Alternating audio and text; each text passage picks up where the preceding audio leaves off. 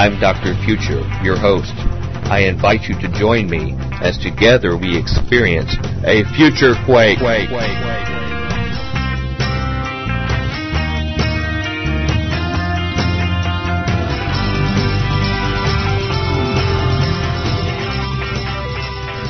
Welcome to the Future Quake Show. I am Dr. Future. And I am Tom of the partial rapture, yet still here. Still kind of gone, but still here. Bionic. You're Tom foreshadowing Bionic. Indeed. Today. Ladies and gentlemen, it's great to be back with you with another week of shows, and we have another compelling show this week. It's back on topic of Bible prophecy and Bible teaching, and it's one that's going to make a lot of people scratch their heads. We're going to be talking with Reverend J.W. White, Jr., the author of The Partial Rapture Theory Explained, Escaping the Coming Storm. Mm-hmm. And our theme is Evidence in Scripture Suggesting a Possible Conditional Rapture. And this will get a lot of people's hair raised up on the back of their necks. Yeah. Well, a lot of times people accuse us of teaching heresy and stuff, but the whole point of this show isn't necessarily us teaching. That's getting another person here. You stole my thunder.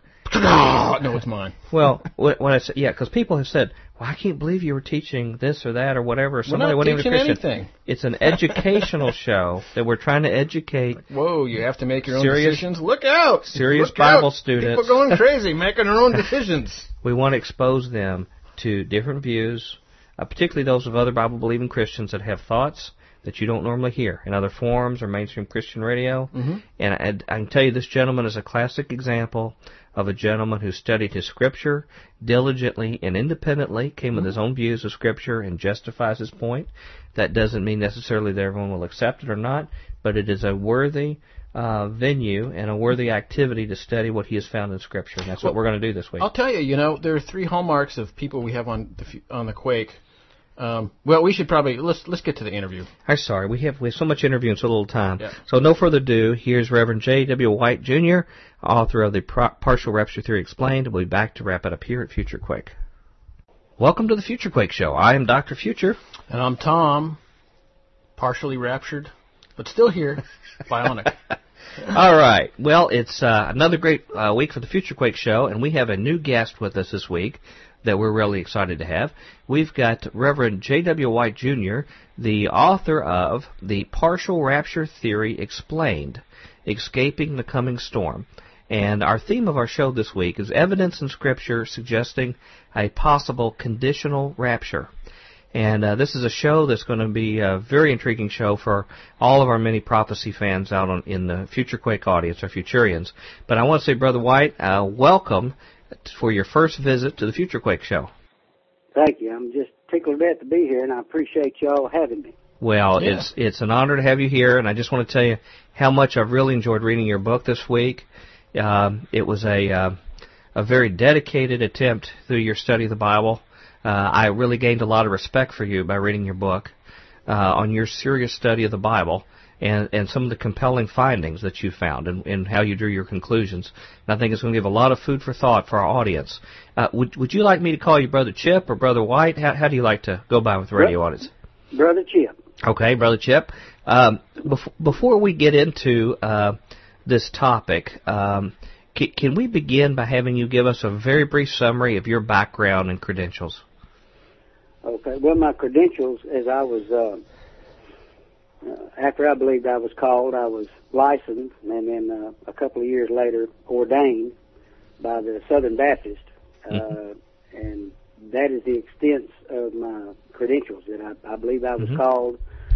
I was put under the microscope as they do, and asked questions, and everyone prayed over it, and they agreed that they believed I was called, and had surrendered to actually evangelism, which I've actually never served. I've only served as a pastor of 3 small churches over a period of time. Okay. But I was ordained by the Southern Baptist into a little church in our area, and that's the extent of my credentials. Okay. How long have you served as a pastor? Oh, it was in the mid-'80s that I was, early 80s I was licensed, and in the mid-'80s that I was ordained in my first church. Okay. And as I understand from your book, you've been a serious student of the Bible for over 30 years, correct? Yes, sir. You could say that.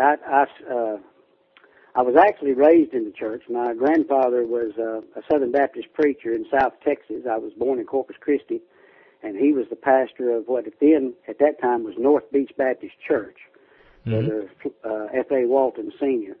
And it was said in the family that I was in church the first Sunday after I was born. Yeah. I was literally raised in the church, and of course at that time and up into my teenage years, I just accepted what I was told because my granddaddy was a Southern Baptist minister, and my granddaddy was right. Right. And but as I grew into my teenage years, I don't ever remember not reading, just at least reading the Bible. And then when I started into my teenage years, I was a mild student of the Bible and studied. And when I got about 15 years old, I stumbled over the promise and revelation that you'd receive a blessing by the study of Revelation, and then I made Revelation a part of my regular Bible study. And then a few months later, I crossed Revelation chapter 4 and thought I recognized it as the Rapture, and I called my pastor at that time, Brother Johnny Whiffen at Piney Grove Baptist Church, and talked to him, and he explained to me, well, that's not the Rapture, but it's a picture of the Rapture, or we believe it's a picture of the Rapture. And I fell in love at the age of 15 with the study of the Rapture. So upon all of the topics of the Bible, the Rapture has been foremost in the front of my Bible study. And that led me into my early 20s of some of the questionable scripture that, as I gave it an honest read, it did not hold up to the teachings that I was actually taught. And I started quizzing and questioning different ministers on, well, we believe such and such, but this passage seems to appear to teach something else. And I was usually given an explanation that did not suit me. And upon that, I started getting into what the Scripture calls the deep things of God. And that's what led me to all of the studies that I do today and the accumulation of the documentation for the book. Well, it sounds like to me you almost started studying the Bible for yourself. That can be very dangerous when you start reading it yourself and forming your own opinions. No. If you, the Scripture tells us that the Scripture cannot lead you astray. Only man's interpretation of the Scripture can lead you astray. The way that I study and the way that I teach others to study and the way that I recommend is ask the Scripture questions and let the Scripture answer for itself. The Spirit will lead you through the Scripture itself. Well, and, I'm being a little silly there because I understand. But the church hundreds of years ago didn't want the common man to have the Bible. That's exactly right. Even though Tyndall wanted I think it was Tyndall, the plowboy, out to have the Bible, because they recognize the danger when people start thinking for themselves and reading for themselves. But even today, even in the evangelical world, people have denominations to defend, positions of different groups to defend, rather than everyone going and seeking the Word for themselves. So we try to be a show that focuses on people that are willing to do their own thinking, and just let the chips fall where they may. Excuse the pun. Well, I'll interject one thing there. I trust my God to teach anyone the truth, and just like I believe I found it in His Word, anyone can find it in His Word. As I said in my book, if I can do this, anyone can. Right. And I trust my God. Well, and it's not bad to read. There've been giants in Christianity and have accomplished much in our teaching and learning. We can all learn from the experience of others. I mean, obviously you want people to read your book and to learn from your findings, so we can obviously learn from each other. But ultimately, we're not here to defend dogma or positions. We're here to let the Bible tell us what to believe rather than us telling the Bible what it should say. And I think that's your spirit in the work that you've done. And regardless of how our listeners are going to interpret your positions, it came very clear that that was your spirit and how you proceeded with your work. Can you tell us quickly, again, because we've got a lot of material to cover, how you became convinced? What was the clincher information? And we're going to go methodically over a lot of this data, but that convinced that what you call the conditional rapture was supported by Scripture? And then why did you go to the effort to write a book when you say that you know that very few people will embrace its teachings? Okay. What convinced me of what I believe is the truth of the conditional rapture is the Scripture itself. I kept coming across Scripture that seemed to be worded in a manner that was contrary, not severely, but contrary to what I was taught. And in my late teens, I made the conscious decision, if you will, to let the Lord teach me the truth. When I was called as a minister. I surrendered as a teenager at a youth camp, and I was not going to teach anything that I was not completely convinced was the truth. The Scripture in my life, because of my family, I come from what I call a double-dip Baptist family, Southern Baptist.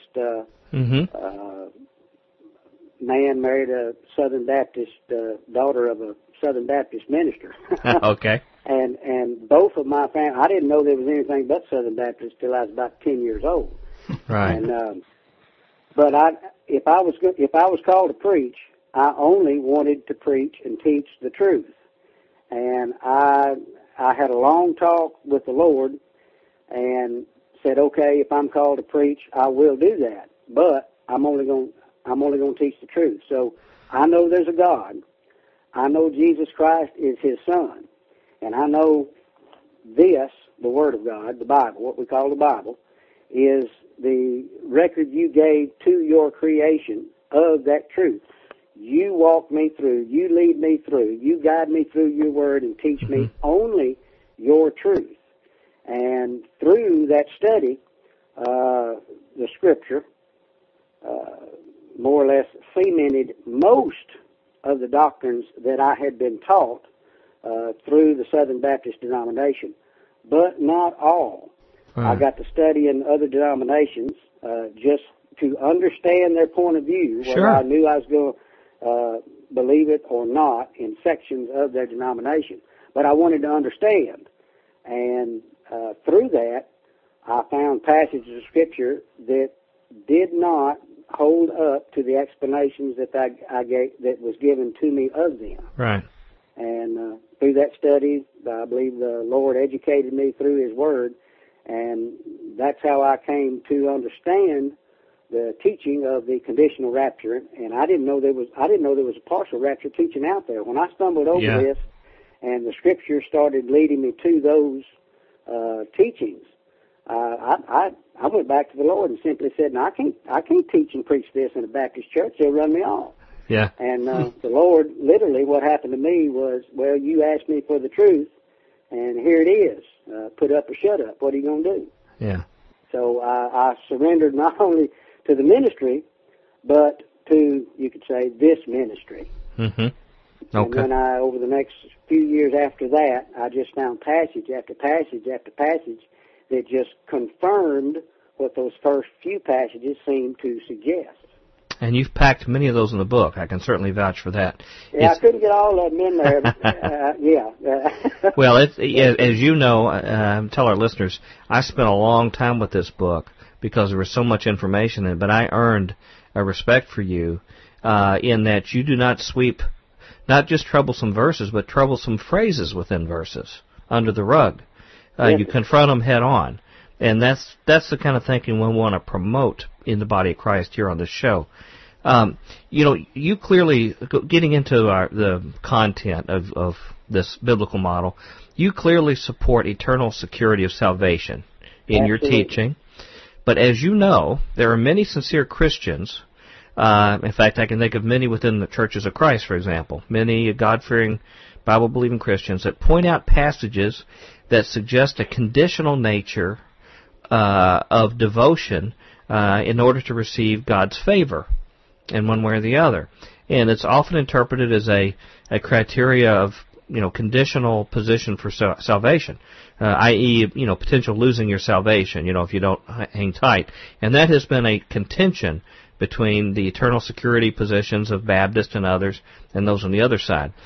Now, I inferred from your teaching in your book that part of this difference in these beliefs may be due to a misunderstanding, if your model is correct, of the criteria that's relevant to the blessing of the rapture. In other words, that the response and the devotion of individual Christians could actually have an impact on the blessing of the rapture as opposed to that of salvation. And so these verses that have a warning of if you don't do thus and so, which we're going to talk in detail later, then there could be some negative consequences to you as children of God. And many people assume that would relate to their salvation, and others say, well, that can't be. We're born as children of God, which is what my inclination is. In what you seem to have pointed out, that both can be true in the effect that there are really negative consequences for those who do not hold fast to Christ, and that is the impact of their participation in the rapture event itself. Now, am I right in understanding that? And if so, can you clarify why the criteria for participating in the rapture is not the same as what is required to get eternal life, as per your understanding of Scripture? Yeah. First, let me say that the way I begin teaching along those lines, or a question such as that, is the Lord Jesus Christ is not coming back for the church. The Lord Jesus Christ is coming back for His bride. The bride is encased inside the church. Now, the entire church is saved. They have possession of salvation. Now, what you're talking about in eternal, the question of is salvation, eternal security. That's the title. Right. That I learned when I was growing up. Eternal security of the believer. Once saved, always saved was the phrase that I grew up with, and God gave me a better term. It's once a child of God, always a child of God. That is an absolute scriptural biblical fact. There are three fellowships that we have through our relationship with Jesus Christ, and one is the fact that we are adopted. The Bible says we are adopted in the family of God. That is a legal bind. The second, we are adopted through the blood of Jesus Christ. Now hold on to your seats. Making us blood kin to the Creator Himself. Once you are blood kin to the Creator and no longer a child of darkness, a child of the devil, or however most denominations put it, you cannot change who your spiritual parents, if you will, are.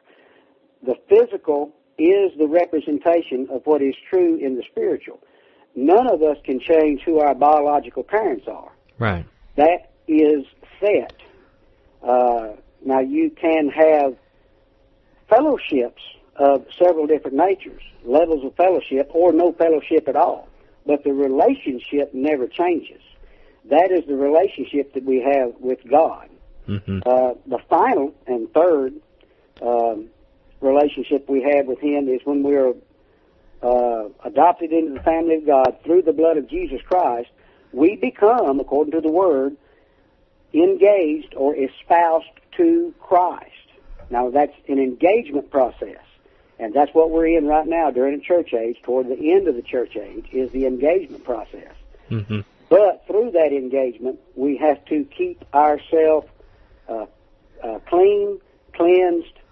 I fall short from righteous, using the word righteous, because none of us are righteous. We're only righteous in God's eyes through our obedience.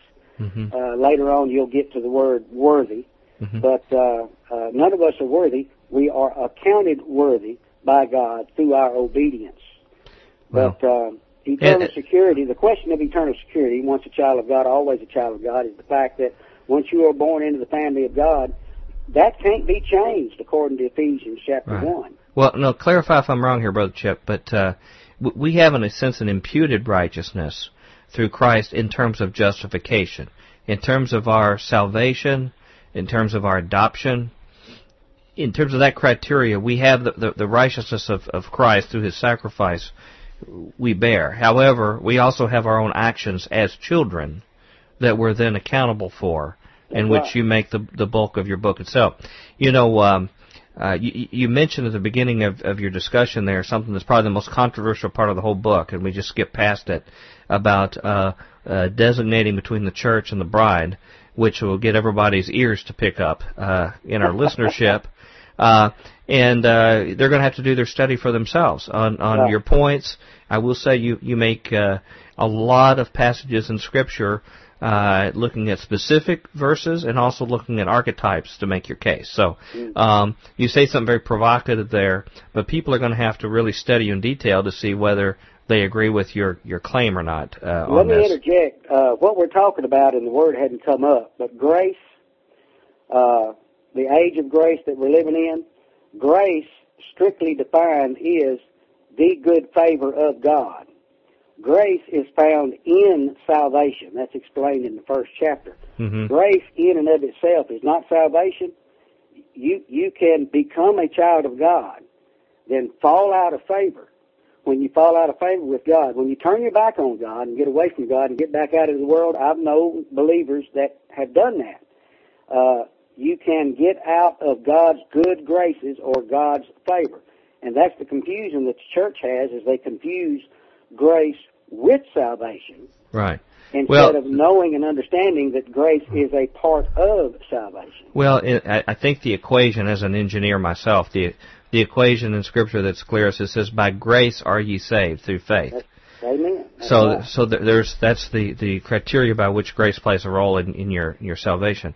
Now, one of the biggest arguments of opponents to your teaching is that they believe God, and let me just say this, conditional rapture basically says that there will be a rapture event that will only call those who are really truly devoted in serving the Lord, as opposed to those who are Christians basically in name only. They've made a decision for God at some time, but then they've gone their own way and they've really been out of fellowship with the Lord. Your opponents that would disagree with that say that they believe that God would not treat different parts of the church differently, and they focus on verses that emphasize the unity of the body of Christ. Could you explain how Scripture suggests how, in fact, He already does separate out the church already today, such as like being split up by the veil of death, where we have one part of the church amongst the living? Huh? Sorry. Well, yeah. Yeah. Never mind. But, you've got... I'll be quiet. No, please, speak up. We've got those that are the dead in Christ, and then we have those that are living. So they're separated across the veil right now. And then, of course, you talk about how Jesus, in the early chapters of Revelation, predicts a different path for the different churches in the book of Revelation. And particularly you talk about the Church of Philadelphia, Thyatira, and Laodicea. Can you explain about how Scripture supports your claim that there is differentiation between parts of the body of Christ? Well, one of the things I point to in the Scripture is I've come across that issue several times. It's been worded differently than that, but in the book I make a mention that I've been told directly that God would not separate the church, individuals that basically all have the same beliefs. The example that the Scripture gives us, it tells us about what happened during the crucifixion of Jesus himself. The fact that when Jesus died, he went to paradise, or his spirit, the Spirit of God went to paradise. It was separated from the body and went to paradise. But two things happened during that time. The Scripture tells us, and everybody knows, that led captivity captive, and that's portrayed by most denominations as he emptied out paradise and took those individuals to heaven. But also, at the crucifixion, we are told that there were Old Testament saints that were brought back to life. Well, the church overlooks the fact that those were Old Testament saints. They were raised back to life, and if in fact they were, and the Bible says they were, they had to have, like Lazarus or anybody else that Jesus raised back from the dead during his ministry, had to experience death again in the physical at the end of that life that they were raised back to. When those individuals that were believers, that were saints, died a second time, if you will, they died under the new covenant, full members of that covenant. They didn't die believers, Old Testament saints. They died new Christians. Jesus Christ, or God, separated a portion of the Old Testament saints by taking some spiritually to heaven and raising others back to life under the new covenant. He separated them into two groups in the past. Anybody can look that up in the Bible. Those two events happened. They both happened at the time of the crucifixion. They can't be denied. And what I tell individuals that, well, you're telling me God wouldn't separate the church. He's already done the exact same thing with the Old Testament saints. Why wouldn't he do the same thing, just from that perspective, with the church, when there's so many scriptures that allude to or suggest that? We're back at Future Quake with Dr. Future. And Tom, partially petting the lapdog, but partially not. Yeah. Bionic. Everything's partial this time. It's all partial. Hey, let me just mention real quick, I'll mention it later this week, that this teaching is not just something that Reverend White, although he has his own reasons he found Scripture, it's not out of the blue. Some of the theologians that I most highly respect, like George Pember and others, were the ones. They were at least sympathetic to this. Well, they had it, and they're some of the most brilliant men I ever knew. Yeah. Someone else who's brilliant is Merv, who can tell you how to contact us at Future Quake. Future Quake radio broadcasts are archived at www.futurequake.com, suitable for downloading or streaming, as well as other show information. Email Dr. Future and Tom Bionic at drfuture@futurequake.com. That's DRFUTURE at futurequake.com. Tell us your name, city, and radio station or internet, and if we can use your name on air. Comments on the show's topics or guests, or suggestions for future show topics or guests are most welcome. Dr. Future and Tom will discuss selected emails each week during the radio broadcast. Okay, gotta go. Let's get out of here. Come back for the next segment tomorrow. Until then, we hope your future's always bright. Have a good day. Bye. Join us next time as we dare to experience another aftershock of a future quake.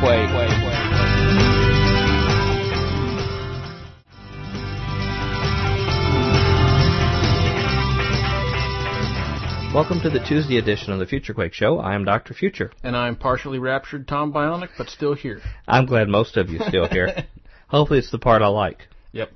Ladies and gentlemen, we've been having a very interesting interview this week. This is our second installment coming up with Reverend J.W. White, author of The Partial Rapture Theory Explained, Escaping the Coming Storm. And we're talking about evidence in Scripture suggesting a possible conditional rapture, which may raise a lot of eyebrows out there. But I can tell you some brilliant people like George Pember and G.H. Lang and Robert Gubbett and all these guys who are far ahead of the current Bible prophecy writers today back in the 19th century. They were of this camp. Well, are you going partial rapture? I'm not. This is education for me. I'm taking all this in and comparing notes, and I want to be known about all of it. I'm taking it seriously, and I want to be prepared for when the time comes that I can be ready for anything based upon serious studies of the Word. Yeah. Well, I respect the gentleman, first of all, for his humble, forthright nature, and second of all, for the fact that he seems to have really paid the price. He's like, look, this is what I believe, and I'm sticking to my guns. And then third of all, and most importantly, that he really seems to have done a serious treatment of the study. And he didn't sweep Scriptures under the rug. That's one thing I'd like to see more. We'll let you all be the judge. Here's the second segment with Reverend Chip White, and we'll be back to discuss it here further at Future Quake. This is the kind of thinking that really gives one something to chew on and think about when they read your book. So you're saying there basically was a precedent established for, in whatever God's economy is, His plans, for separating out a different, at least temporary destiny for those that are part of His covenant body at whatever time in the dispensation that's occurring. And that type of activity may occur yet again. And one of the areas where I find that you point that out very explicitly is in the letters to the churches of Revelation. Now, these churches, people have thought for millennia about the significance of these churches. Were they just talking to the churches at that time in the first century? Were they archetypes of 7 different kinds of churches throughout the church age? Were they ones that looked at sequential ages of the church? And people have tried to get their arms around this. But you take a little bit different approach in that you take a very literalistic approach to the things that Jesus tells each church, and a separate activities going on in each, and a separate destiny for each based upon their activities and the nature of their relationship with Him.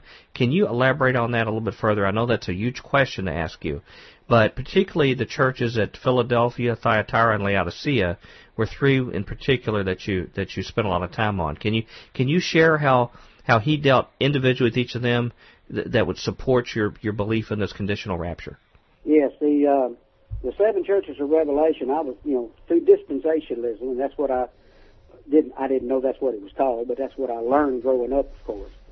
The 7 churches, dispensationalism teaches that the churches of Revelations represent one. Each and every one of them were selected because in their day there were 7 individual churches that had problems and didn't have problems, and they were used as examples of the ages that the church would go throughout its entire lifetime, which is the church age, or the approximately 2,000 years of the church age. Now we can look back in history, and many Bible scholars, dispensational Bible scholars, have documented the ages. Anybody can buy several of those books that diagram all those different ages. Some Bibles have it in there. Tim LaHaye's got a Bible out right now that's got excellent notes concerning that. But I found in the study of the book of Revelation that as I studied the 7 churches, I saw in, not just in my life, but the lives that I was exposed to,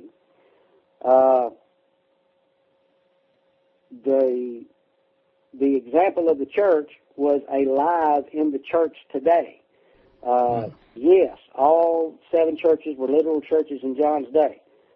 Yes, the 7 churches can, and I believe do, represent the stages and ages that the church has gone through the church age. But each and every one of us can study intensely these 7 churches of Revelations, and there's no doubt in my mind that each and every one of us individually can find our own fellowship, not relationship. Our relationship is a child of God. And all 7 churches were all saved, the ones that were being spoken to inside the church. Now, yes, in the local church there were lost individuals, but the book of Revelation was not written to the lost. It was written to the servants of God. You can find that in the first chapter. But we can find our own situation, our own fellowship, or as I say in my book, lack thereof, inside at least 2, sometimes 3, of the churches of Revelation.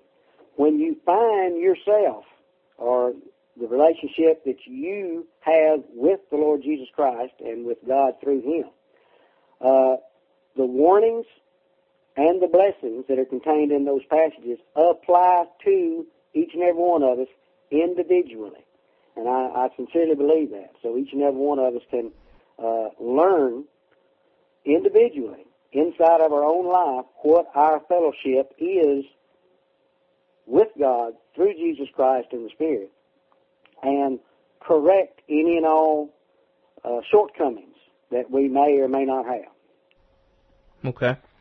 Well, and in fact, in each of those representations, of fellowships, Jesus points out specifically their strengths, their weaknesses, and then tells them what will be the ramifications if they don't straighten up, and then also tells them the blessings if they do. Can you? And I think these passages that you wrote in your book about these churches were some of your strongest evidence in support of your position. Can you explain some details about, for example, the three churches I mentioned, and how what was told there supports your claim of conditional rapture regarding the church at Philadelphia, as well as Thyatira and Laodicea? How does that information Jesus, delivers there in those three churches support your position? Okay.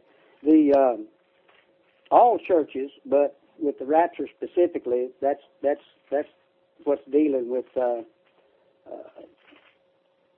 Philadelphia and Thyatira, or I heard it pronounced Theatera one time, and Laodicea. In studying the churches, when I was younger, I felt like I was taught the rapture, and I learned the rapture, and then I studied the rapture on my own. And Philadelphia was the example that I was taught concerning the rapture, who is an example of us.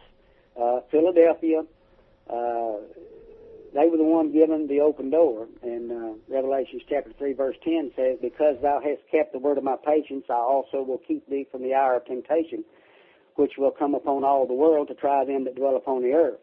Well, that is a description of the Great Tribulation period, except for the fact Great Tribulation period is not mentioned. It's just keep thee from the hour of temptation. So however correct that interpretation is, it is an interpretation. Mm-hmm. The thing about Thyatira, or Theatera, Great Tribulation, the only form of it that's mentioned in the Scripture, is mentioned three times, once by Jesus in the New Testament, once here, and then once later on by an elder to John. And we'll get to that because that is immensely important. But the time it's mentioned concerning Theatera is, "Behold, I will cast her into a bed, and them that commit adultery with her into great tribulation, except they repent of their deeds." My argument concerning the Great Tribulation and the rapture is it's interpreted out of Philadelphia.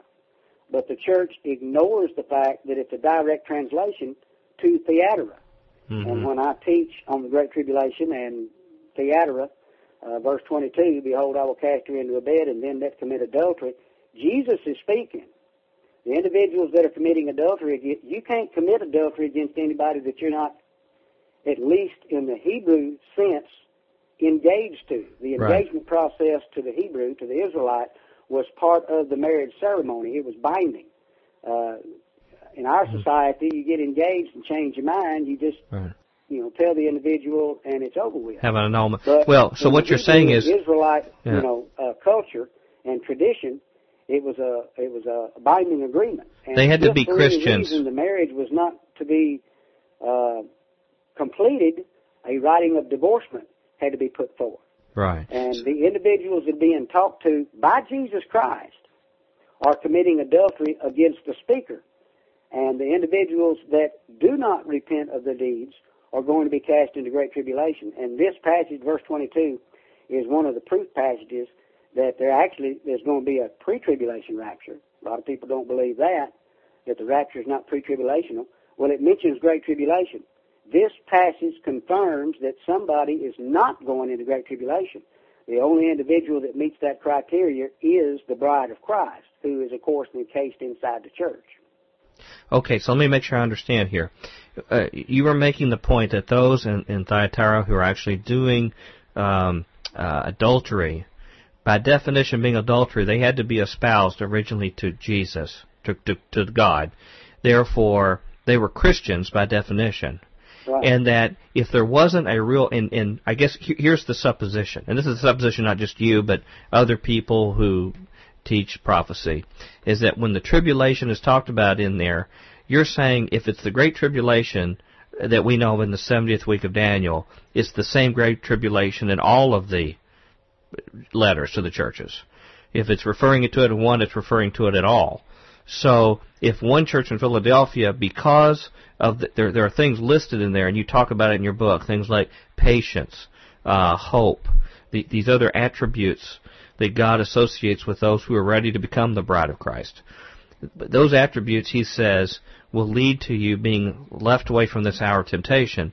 But then when the tribulation is spelled even more explicitly in Thyatira, there is a real threat that these Christians will go through it. And unless it's a hollow threat, and Jesus is making a vain threat, and in other words being deceptive, which heaven forbid, then that threat is real, that if they proceed like this and don't repent, that they will experience the tribulation period. Is that correct? That is correct. Now, Philadelphia, verse 10, pre-tribulationists who use that as, see, we're not going through the Great Tribulation, overlook the condition that is placed inside that passage itself. Philadelphia was going to be kept from the hour of temptation, which we interpret as the Great Tribulation, that I agree with. Right. But why? Ask the Scripture why. Because thou hast kept the word of my patience. And if you don't know what the word of the Lord's patience is, how are you going to keep it? Are all Christians, somebody telling me all Christians are keeping the word of his patience doesn't make it so. You have to discover what is the word of his patience. And the kicker here is that John identified himself as meeting that qualification. Let me find it here. Well, and you go exhaustively in your book in verses that talk about the association of being patient and waiting on the Lord and the hope of the Lord, and that being a criteria to be found worthy to be prepared to meet Him or to be called up. There's a repeated association in Scripture that's also consistent in Revelation in the way you're reading it here, correct? Mm-hmm. Now, this kind of association that you're talking about, and each of the churches are dealt differently in what their shortcoming is and their strength. Many people look at these churches as being a sequential, chronological, basically eras or epochs in the history of the church age.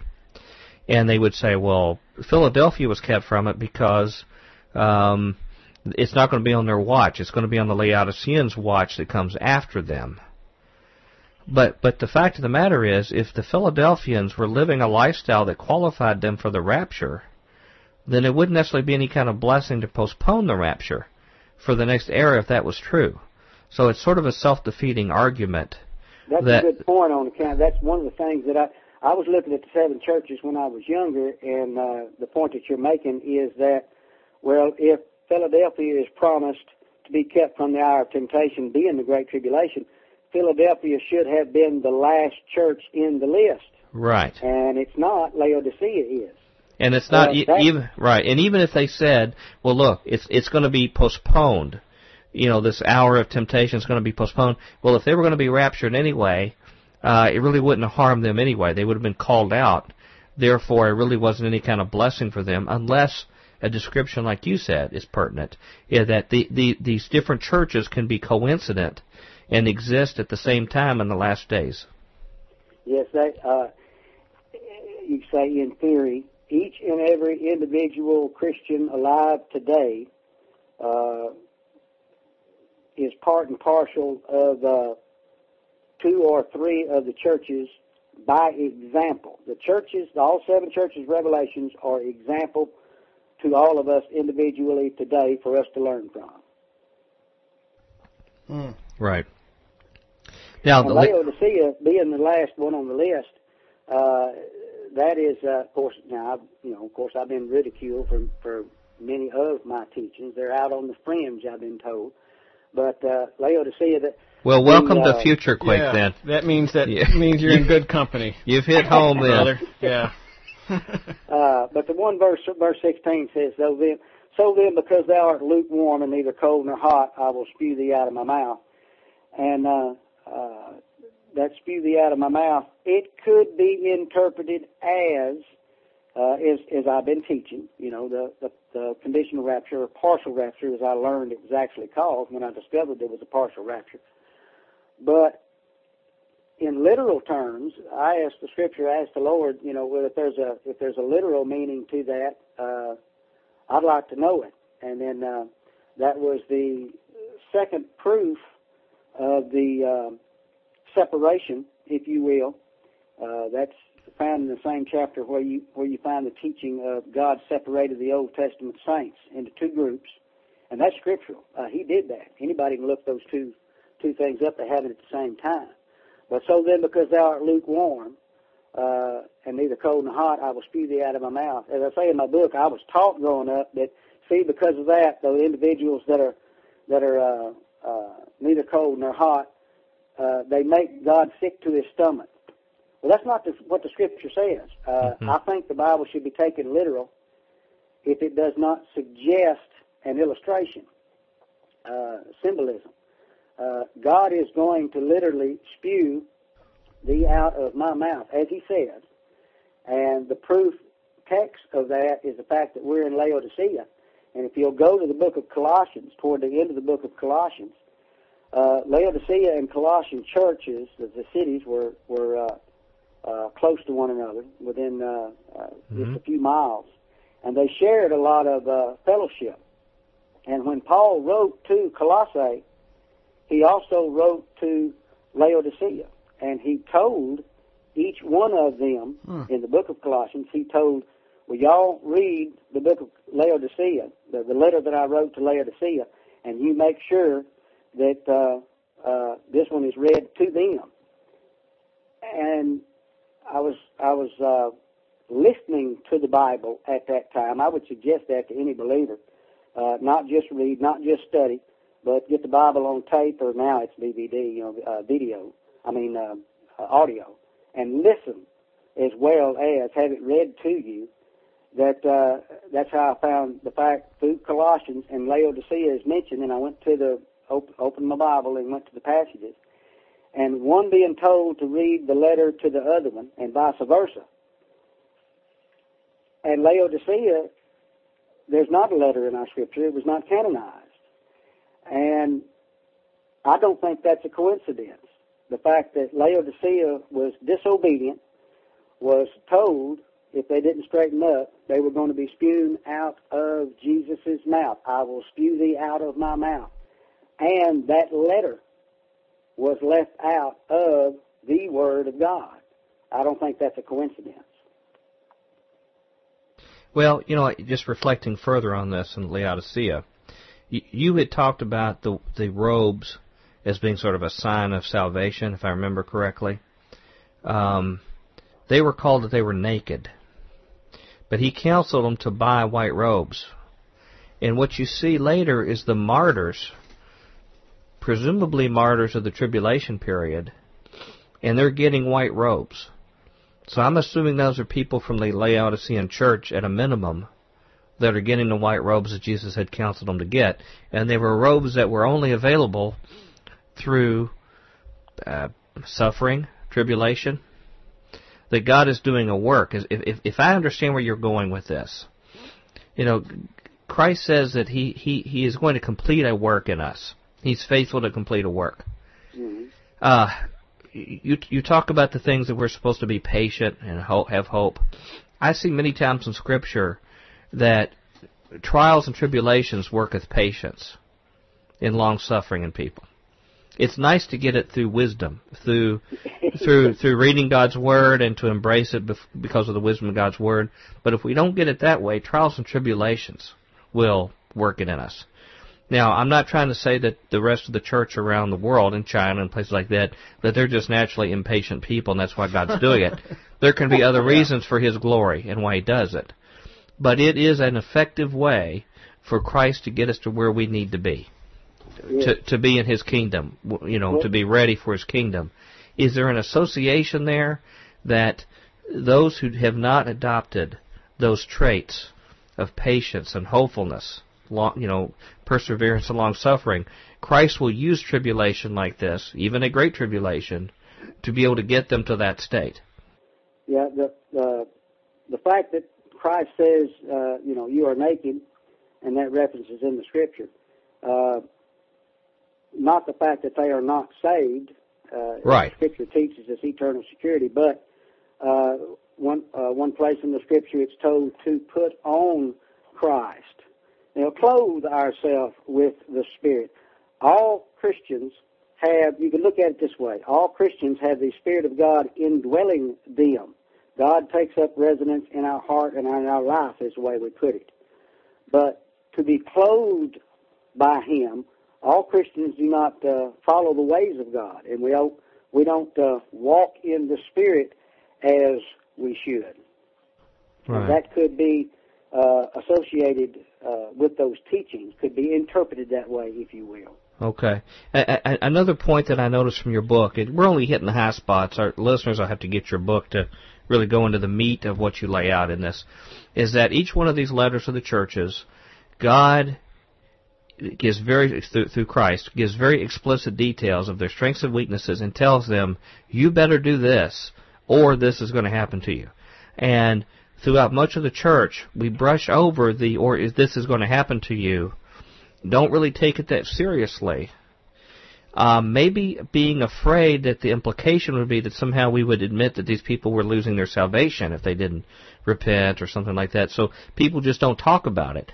And you have presented an alternative that there could be a big price to pay. And you're not the first person to do this. I mean, there have been other great scholars before you that have mentioned this. They also were not popular. When I was studying denominations, I came across passages that appeared to teach what the denomination that I was studying at the time taught. But that contradicted, that teaching, that doctrine, contradicted what I knew to be the truth concerning salvation, and not to look for an alternate, to be different than everybody else. What I was looking for, what I considered was the truth. And what I found is of course what I teach today.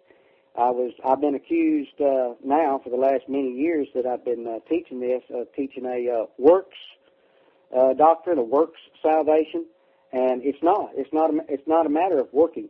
Works are a byproduct of obedience to God. That's all works are. Mm-hmm. They're a byproduct. As long as you're obedient to God and you serve Him, works will follow. They're going to take place. And God, of course, He sees everything, but the people around you can see the fruits of your labor, if you will. But they won't get you saved, and they won't keep you saved. What gets you saved is a surrender to God, to the truth, Jesus Christ's salvation, if you will, Him in our place. That's the way some people put it.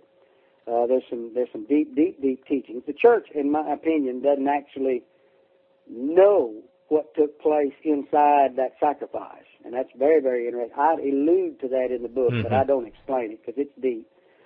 But getting back to the works in salvation, you can't. You can't be good enough. You can't do enough. You can't get worthy enough. All you can do is have a sincere heart. God looks at our heart. Look at David. Mm-hmm. Look at all of the wrong David did in his life, but God knew his heart, even when he was out of, if you will, out of fellowship with God. God knew his heart and what his want to was, and what his eventual state would be. So God looks at our heart, and He knows who's sincere and who's not, and that's by which what God judges is what our heart is. Well, Brother Chip, you don't even have to explain this. You let Scripture do your explaining for you in your book. And I would suggest people read the book of James if they want to have a little bit better understanding of the balance that we're talking about here. But, we serve a Father who wants His children to be about His business. And He also says He's one who rewards His children. And so that's the nature of the parables, play that same kind of theme up. So we need to take it seriously. We're back at Future Quake with Dr. Future. And Tom, not here, but sort of am, bionic. Hey, what do you think about his case made by looking at the 7 churches in Revelation? And I've actually taught the connection between the 7 churches and the different churches there in Revelation a couple of times. So I found that particularly interesting. I wish we had more time to talk about it, but Merv needs to tell our listeners how to contact us at Future Quake. Future Quake radio broadcasts are archived at www.futurequake.com, suitable for downloading or streaming, as well as other show information. Email Dr. Future and Tom Bionic at drfuture@futurequake.com. That's DRFUTURE at futurequake.com. Tell us your name, city, and radio station or internet, and if we can use your name on air. Comments on the show's topics or guests, or suggestions for future show topics or guests are most welcome. Dr. Future and Tom will discuss selected emails each week during the radio broadcast. Sorry we got to run, buddy. Speaking of partially raptured. Okay. Well, we got to go, but until then, we hope your future's always bright. Have a good day. Bye-bye. Join us next time as we dare to experience another aftershock of a future quake.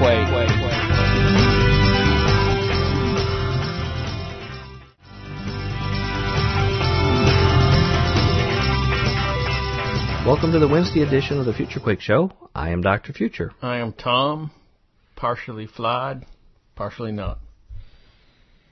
Bionic. People have no idea what that means. That's like another foreshadowing thing. Except it's not tied to anything. Well, vaguely it is. It's like a dangling participle just out there. Participle. Well, speaking of I don't know what, we have our third installment today with Brother Chip White, also known as Reverend J.W. White, the author of The Partial Rapture Theory Explained, Escaping the Coming Storm. And we're talking about evidence in Scripture suggesting a possible conditional rapture. A very controversial topic, which means it's ideally suited for our show. Yep, controversy quake. Here we go. There have been some genius prophecy writers in centuries past who adopted this position, so do not so categorically sweep it under the rug. If you've not picked it up already this week, this gentleman takes the Scriptures with a fine-tooth comb and draws his own conclusions based upon explicit word-by-word pictures. Mm-hmm. And we may have listeners out there who we got some crackerjack prophecy students that'll find an issue, and we'll find this and this and that. And I'm sure he would encourage emails from you or send them to us. Yep. And but it will stimulate our study of the Word, and that's what's most important. So there you go. No further ado, here's Brother Chip White, and then we'll be right back to wrap up here at Future Quake. I want to move on and ask you about some challenges that people might make. For speaking on behalf of our listeners out there that might be thinking about these questions, how do you respond to critics who point out that Scripture says that we are not appointed to wrath? It says right there in Scripture. In that the Thessalonians passage that says we will all be changed. Oh, okay. Well, those are not two different subjects, but they're two different points. Hold on to that thought. But the Thessalonian passage does not mention the word all. That's not contained in that passage. That's the 1 Corinthian passage. I'm sorry. I'm sorry. I cited the wrong one. Chapter 15, verses 50 through 54. Right. And Paul does say all. That is an absolute fact.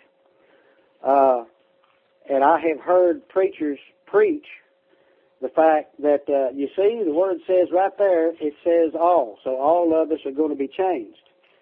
But I challenge back each and every person, when they're reading the Bible, to look at each and every individual book who Jesus was speaking to through the writer, who God was speaking to through the writer. You can go to the beginning of 1 Corinthians and get a good idea of that. But chapter 15 of 1 Corinthians, where that passage is found, at the very first verse, he says, "Moreover, brethren, I declare unto you the gospel which I preached unto you, which also ye have received." Well, that's salvation. Mm-hmm. All of us, all believers, all Christians have received that gospel, the good news. That's a fact. But he goes on to say, "And wherein ye stand." He was speaking to the individuals who were standing in that gospel, not just the individuals who had received it. All Christians have received it, but not all stand inside that gospel and stand, clothe themselves with the Spirit and walk in the Spirit in their life. And that's who he was speaking to in verses 50 to 54 when he said all. He included himself, but the group being spoken of, because he doesn't say all Christians, he doesn't say all believers, he doesn't say all, he just says all. Well, he was speaking to the individuals who were standing in the gospel, not just in reception of it. Mm-hmm. Okay. And what was the second part of that question? Well, and let me just make a comment, too, on these groups that had these questions that he responded to. The presumption would be that they are wanting to be close to the Lord because they even have these questions to begin with. They diligently are seeking the Lord and want to be with Him and also want to be with their loved ones, and therefore they have the concerns that Paul was responding to. So they're already very much engaged in their faith to be asking those questions. The second question was regarding those who say, from Scripture says that we were not appointed into wrath. Oh, yes. In literal terms, and almost all denominations are going to disagree with me on that, as far as I know, that, of course, the bride is not going to experience any wrath of God.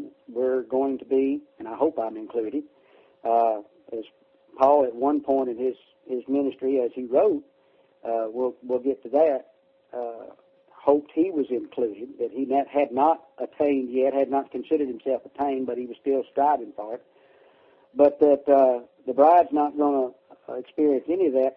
But what's left of the church, that's what I explained. Once the bride is taken out of the church, literally the church no longer exists as an entity, because the church is faithful and unfaithful believers. So when the faithful are taken out, only the unfaithful are left. And they become the first members of the tribulation saints after the rapture, as the Great Tribulation period sets in, whether it's days, whether it's weeks, or whether it's months later. But they enter into the Great Tribulation period. Chapter 6 and chapter 7 of Revelation, you mentioned it before, the souls under the altar that were crying out to God, "How long, O God, holy and true, do you not avenge our deaths?" They died inside the first half of the Great Tribulation period. In fact, they died between the fifth and the sixth seal. They are seen resurrected right after that. Mm-hmm. But they are told, you must wait a little while until your brethren and your fellow servants, two classes of individuals inside the Great Tribulation period, are killed as you were. Mm-hmm. In other words, most, if not all, I can't prove through Scripture that all, I can't imagine every single individual believer being put to death inside the first half of the Great Tribulation period, but the largest majority of the bulk are going to die, going to be martyred for their faith. When they are saved inside the Great Tribulation period, which is the first portion of it, or they turn back to God in their faith, being already saved and being entered into the Great Tribulation period. That's why you could say the remainder of the church, and I believe it's the greatest majority of the church, is actually going to die inside the first half of the Great Tribulation period. They will not be alive for what's considered the wrath of God, which is the second half. So no believer is appointed unto wrath simply because of that fact, if not by interpretation of other Scriptures. Okay, so when God intervenes sometime in the second half of that 70th week, and we know it's God pouring down His wrath as opposed to the Antichrist, you assume those believers are going to virtually all or close to be gone at that period of time because of the work of the Antichrist. That's correct. Actually, I might throw this in there, that the first half of the Great Tribulation period, the powers that be, whatever anybody believes that to be, the powers that be will be focused almost entirely on the persecution of the church. And that's why, or what's left of the church, that's why they're eventually going to be the biggest majority, if not all, put to death. Then after the Antichrist enters the rebuilt temple of the Great Tribulation period and desecrates it, breaks his agreement, the covenant with Israel, He'll turn to Israel, and Israel will see a persecution like they have never seen. Mm-hmm. That's why the Great Tribulation is designated with that title, as Jesus says in Olivet Discourse. This world has never seen the like of what's going to take place during that time. Well, it sounds like it's almost the time is to prepare the inactive part of the church as well as Israel both to meet their Savior. One in the first half and the other in the second half. There's a similar work going on in effect. Yeah, you could put it that way. I've been accused of teaching that the portion of the church that enters into the Great Tribulation period must be tried by fire and cleansed. That's not true. That's not what I teach. The Great Tribulation period was set aside in the future by God to turn Israel back to her true Messiah. That's what the entire 7 years is for. What takes place is the disobedient portion of the church gets caught up in the Great Tribulation simply because of unbelief in the blessed hope and being unprepared for whatever reason for that coming. Being the 5 virgins who do not have oil in their lamps, for example. Most people who teach anything similar to this, they do use that parable. I don't disagree with it, but I have never used that because there are portions of that parable that do not cannot be placed inside some of my teachings. Now, I won't disagree with the teaching because I agree with the teaching, but that particular passage I have a couple of problems with. Yeah, you didn't mention it. Yeah, you didn't mention your book. It was just my own comment here. Right. I want to switch gears just a little bit. Right. Something else I found fascinating about your book. Can you please clarify the difference between what you say it says in Scripture is the second time of his appearance, the one verse where it says it actually his second time, and then also the glorious appearing, and why you think Scripture designates him that way, and then show how that's paralleled in Christ's own earthly ministry. Yeah, well, we have a title. It's called The Second Coming, and it's taught by almost all denominations. You'll call the Return of the Lord the Second Coming. Actually, the term Second Coming doesn't appear in the Scripture. Those two words don't appear together in a passage speaking of a return of Jesus Christ. The closest thing that we have to that phrase is found in Hebrews chapter 9, verses 28, and actually 27 goes along with that. I detail that in my book. This is one of the first passages that I stumbled upon that I had a problem with. I was looking for the second coming, and I couldn't find it, and it's not in there, as far as I know.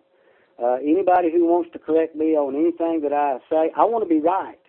And if somebody can correct me in any, not through interpretation, but through the Word of God, I'll accept the Word of God. But verse 28 says, so Christ was once offered to bear the sins of many. And all of us can agree on those phrases, those words, those teachings. Christ was once offered to bear the sins of many. And unto them that look for him shall he appear the second time. Now, the Lord Jesus Christ has already appeared once. I believe anybody who's a believer would agree with that. He walked this earth physically, incarnated as a man. He was God manifested in the flesh. That was his first coming. When he left in his ascension, multiple times before that ascension, he promised to return.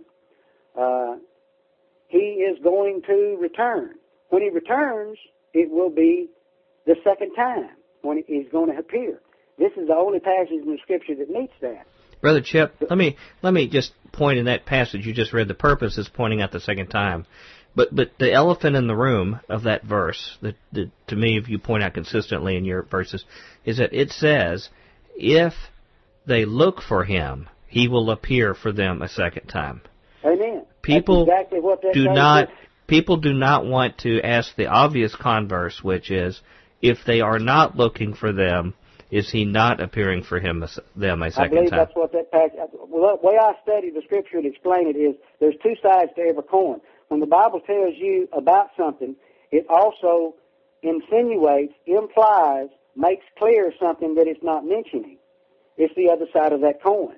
This passage does not agree with the passage of Revelations 1:7, when Jesus Christ is coming in his glory and every eye shall see him. That's what that scripture says. Right. There's going to be a time when Jesus appears and every eye shall see him, according to the Word of God. Well, this passage here says Christ was once offered to bear the sins of many, and unto them that look for him shall he appear the second time without sin unto salvation. Those two passages don't agree. That qualifier would not have been at the beginning of that verse, I presume, unless it meant something. It meant something. That it was a warning for people that if you do this, then he will appear a second time. Okay, so that verse 27 in for this. There's a misquote, and it's misquoting the passage. The teaching is, you've heard them, it is appointed unto men once to die, and after this the judgment. Right. Well, that's true. That's a fact. But that's verse 27. The teaching of verse 28, I believe, what I have taught concerning that verse, what it says. You can tell me, well, that's not what it means. Well, fine, that's not what it means, but that's what it says, and I'll agree with what it says. I trust the Lord. I think he meant what he said. But verse 27 says, and as it is appointed unto men once to die, but after this the judgment, so Christ was once offered to bear the sins of many. The facts of verse 28 are absolutely, positively as solid as you dying and facing God for judgment. What's true in verse 28 is just as true as you dying and facing God. Okay, that's how true the teaching of verse 28 are. Show again how 27 and 28 connect to each other. And as it is appointed unto men once to die, but after this the judgment, so Christ was once offered to bear the sins of many. And unto them that look for him shall he appear the second time without sin unto salvation. That's interesting. So the comparison, he's contrasting there was first the death, and then a time of judgment, and then then the comparison is to the act that Christ is doing compared to each of those two phases, correct? I didn't hear all of that. Well, just explain clearly how the two aspects of Christ appearing connect to the two aspects of verse 27. Oh, okay, I see that. Yeah, as Revelations 1:7, all eyes shall see him when he comes. That's the glorious appearing. It's detailed in Matthew, Mark, and Luke, all three of them in the Olivet Discourse. And this one contradicts with that if you take in consideration every single phrase of the Word. I refuse to ignore anything the Scripture offers me. And hey, can I be misinterpreted? Absolutely, I'm fallible. But the Word's not, and it's in there, and that's what it says. Whether it means that or not, that is what it says, and I'll stand on what it says. Them that look for him shall he going to appear to when he comes the second time. And that description of his coming in 28 does not agree with Revelations 1:7. So I can only assume there's going to be two comings of the Lord in our future. Now, when the other coming, when it says every eye shall see him, you call that the glorious appearing, right? And that's generally how it's alluded to, something akin to that in other passages. That's described, yes. Okay, in other passages. Now, the other thing I found fascinating is that how you, to further reinforce what you take from literally from Scripture, the archetype of Christ's earthly ministry, and how there were two aspects in which he was recognized at the beginning of his time here on earth and then right near the end, and how it compares to these two events of his second coming and then his glorious appearing. Can you explain the connection? I think what you're talking about is in the book where, and that is could be considered that is just an illustration. It's an illustration straight out of the Scripture. What I thought of early in these teachings is, well, if that is portrayed, it should be portrayed. If that is true, it should be portrayed in Christ's life. Right. And I would think at the beginning and the ending of his life. And then when I thought that to myself, whether my spirit or the Holy Spirit talking back to me, in an instant, I recognized the similarities. I don't teach or preach this. I'm not dogmatic about it, but it's a very coincidence that when Jesus was born, the Bible does not, in his first arrival into this world, which was actually close to Jerusalem and Bethlehem, the Scripture only records that there were two people there, Joseph and Mary, just two people out of the whole of Israel. And that would coincide with the teachings of the conditional rapture, in that only a small portion and a small percentage of the church being faithful, being accounted worthy, not worthy, but accounted worthy, are going to be taken in the rapture. And then when you look down toward the end of his life, when he entered the city of Jerusalem during the triumphant entry, literally all of Israel and the surrounding countryside came to meet him and proclaimed him King of Israel upon his entry. And I thought it not strange, but like I said, coincidental, that those two comings, if you will, would coincide and be in similitude to the rapture and the glorious appearing. Well, can I elaborate on that? Because I know you're implying, like I would, that this is only meant to be supporting information. The key is the literal reading of Scripture itself. Absolutely. For this teaching, but it provides some additional reinforcement. The other thing that I think it more interesting, or additionally about his first appearing, was that there were just a few others who became aware of his first appearing. Those were the wise men who were looking for him. The wise men were looking for him. They saw his star in the east, and they had been seeking the king. And because they were seeking him, watching, they were patient, they were in hope of it, they were privileged to be able to witness and encounter Christ. So now, there were other religious leaders, other Jews, that were in good standing in their community, that were not seeking, not looking, and they were not aware and did not encounter Jesus in their own backyard. They did not see him, but there were people from far away, even people from a very foreign culture, but they were seeking him. They were watchful. They were doing the kind of things that he tells us to do now, and they were privileged for that encounter. And also, they didn't even make that information knowledgeable back to Herod and the others. They went back another way. So They departed. So these people, after they encountered Christ, they departed and they left the area without the other religious people, the backslid, whatever you want to call them, even aware of that encounter afterwards. Right. So they saw something happened, but even when Herod sent his men to go kill all the babies, they still didn't find Jesus. Why? Because Jesus was taken out of the land. They were scurried and took off. So I think there's a lot to that archetype there, that gives us food for thought. Now, talking about this whole idea of watching, being patient, being in hope for Christ appearing, can you give us some examples of the kind of scriptures that explicitly say that those are the kind of things we have to do to be ready for his appearing? You give a lot of them in your book. Can you share just a few? I give a lot of them in my book. I haven't got all those notes handy, but as we mentioned earlier, God looks at the heart. Our heart has to be right in fellowship with God. But all of those words are listed and portrayed throughout the New Testament. Well, I want to challenge our listeners. If you go back and do a word search on those words, you'll find consistently an association in verses, as you point out in your book, of patience, of having patience, hope. These kind of things are required to be ready for his calling and his appearing.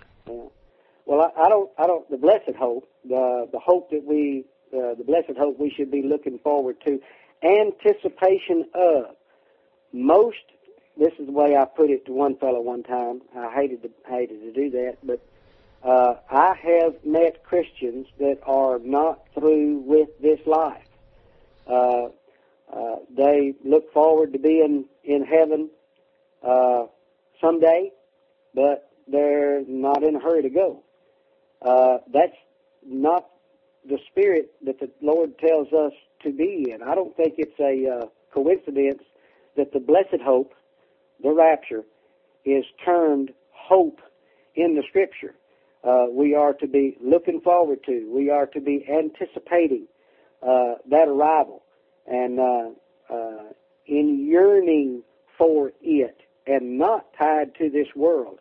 And all those words that you mentioned, scattered throughout the New Testament and all those passages, that is the essence, that is the teaching, that is the background of all of the content of those passages.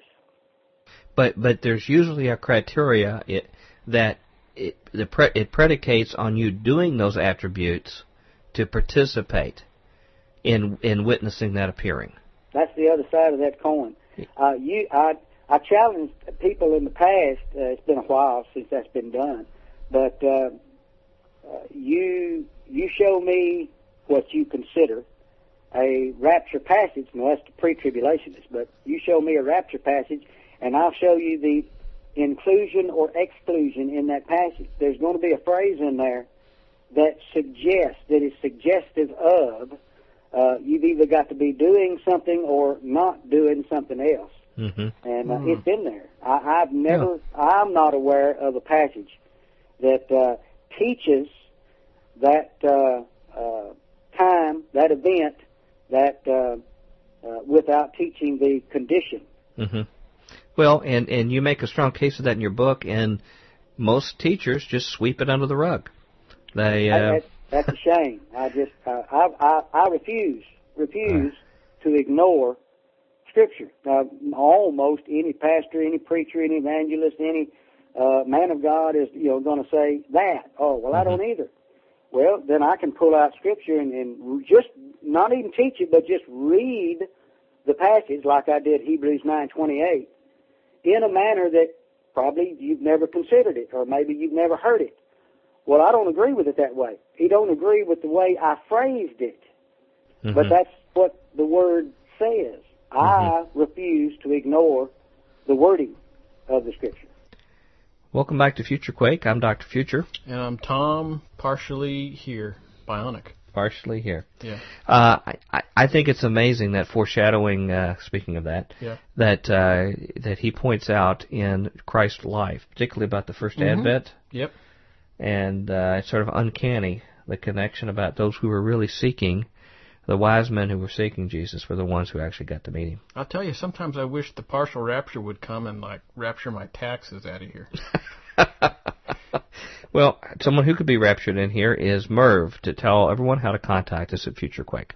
Future Quake radio broadcasts are archived at www.futurequake.com, suitable for downloading or streaming, as well as other show information. Email Dr. Future and Tom Bionic at drfuture@futurequake.com. That's DRFUTURE at futurequake.com. Tell us your name, city, and radio station or internet, and if we can use your name on air. Comments on the show's topics or guests, or suggestions for future show topics or guests are most welcome. Dr. Future and Tom will discuss selected emails each week during the radio broadcast. Okay, we gotta go. Okay, let's get out of here. Come back for the last installment with Brother Chip, and until then, we hope your future's always bright. Have a good day. Join us next time as we dare to experience another aftershock of a future quake.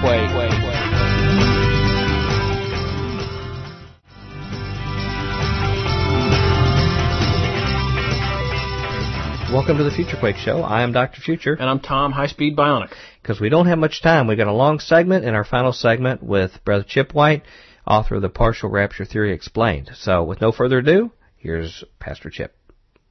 Another word that makes people uncomfortable, that's usually in these passages, is the word worthy. And I think you mentioned a thing with Paul. We don't like to think that there'd be any criteria on us. And here we have Brother Paul saying he hopes that he can become worthy to participate in it. And I don't know whether people feel like that they're more righteous than him and that he's just got a problem and not us, but it's phrased that way. Now, maybe other people have answers to that, in Scripture, and they can explain it another way. But can you talk about this concept of worthy, and not in the context of salvation? You made it very clear that it's not our actions or anything that makes us worthy for salvation, but you pointed out this association of worthiness with the rapture event, or the calling up. Can you explain that concept further, and including some of the citations? I believe it's in Luke 21 that I believe Jesus talks about it, and possibly it even comes up in the church at Sardis. Can you mention that a little bit about that? Now, Luke 21, verse 34 through 36, that is the crutch of the teachings. Let me get to that right quick. Hang on just a second. Tom, do you have any comments? I'm just trying to take it all in, man. Okay. Yeah. Luke 21, verses 34 through 36, and take heed to yourselves. That's a warning. That's a warning. Plain text. And take heed to yourselves, lest at any time your hearts be overcharged with surfeiting. Surfeiting actually is a headache from the next thing mentioned, drunkenness, and cares of this life. That's a direct warning from Jesus Christ himself out of his own mouth. And the cares of this life, and so that day come upon you unawares. I don't believe in the fact that pre-tribulationists, everybody, pre-tribulationists say, well, all the church, every single member of it, no matter how far outside the will of God they are, no matter what kind of a life they're living, no matter how much disobedience they live in their fellowship with God, or lack of fellowship, so that day come upon you unawares. I believe specifically if the day is unawares to you, you're going to see it just like the world does. It's going to take place to the world unbeknownst to its attention. The rapture is going to take place, and the world's not going to know it's happened until after the fact. In fact, I sincerely believe there's going to be so small a number of the church gone, it's going to be several days before the church knows anybody's gone, because only the individuals that were accounted worthy by God are going to be leaving. But so that day come upon you unawares. That warning would not be given in the Scripture if there was not a sincere consequence to the actions of the individuals it's describing. For as a snare shall it come upon all them that dwell upon the face of the whole earth. Now it's going to come upon us. It's going to come like a snare to the world. And Jesus is stating that don't let that happen to you, is basically what he's saying. I don't think he'd be saying that if it wasn't possible. Then he goes on in verse 36 to say, watch ye therefore and pray always that ye may be accounted worthy. None of us are worthy of salvation. It's a gift of God. Right. None of us are worthy to be included in the rapture. Every single one of us deserve hell for all eternity. But through God's grace are we given the wonderful privilege to become the sons of God. And you study that, and man, that's a deep, deep teaching. We become a new creature in Christ. But be born unto him through the Spirit of God. This verse, watch though, therefore, and pray always that you may be accounted worthy to escape. People have accused me of, people who don't believe in the pre-tribulation rapture. You're one of them escapists. Yeah, I am. That's what the Scripture says. Jesus Christ used that word himself. Right. He's speaking of the Great Tribulation period. Luke 21 is teaching on the Great Tribulation period. That time, Jesus mentions an escape. Why wouldn't I think that's what he's talking about? But watch there's a requirement. And pray always. Yeah, that's a requirement. May be accounted worthy.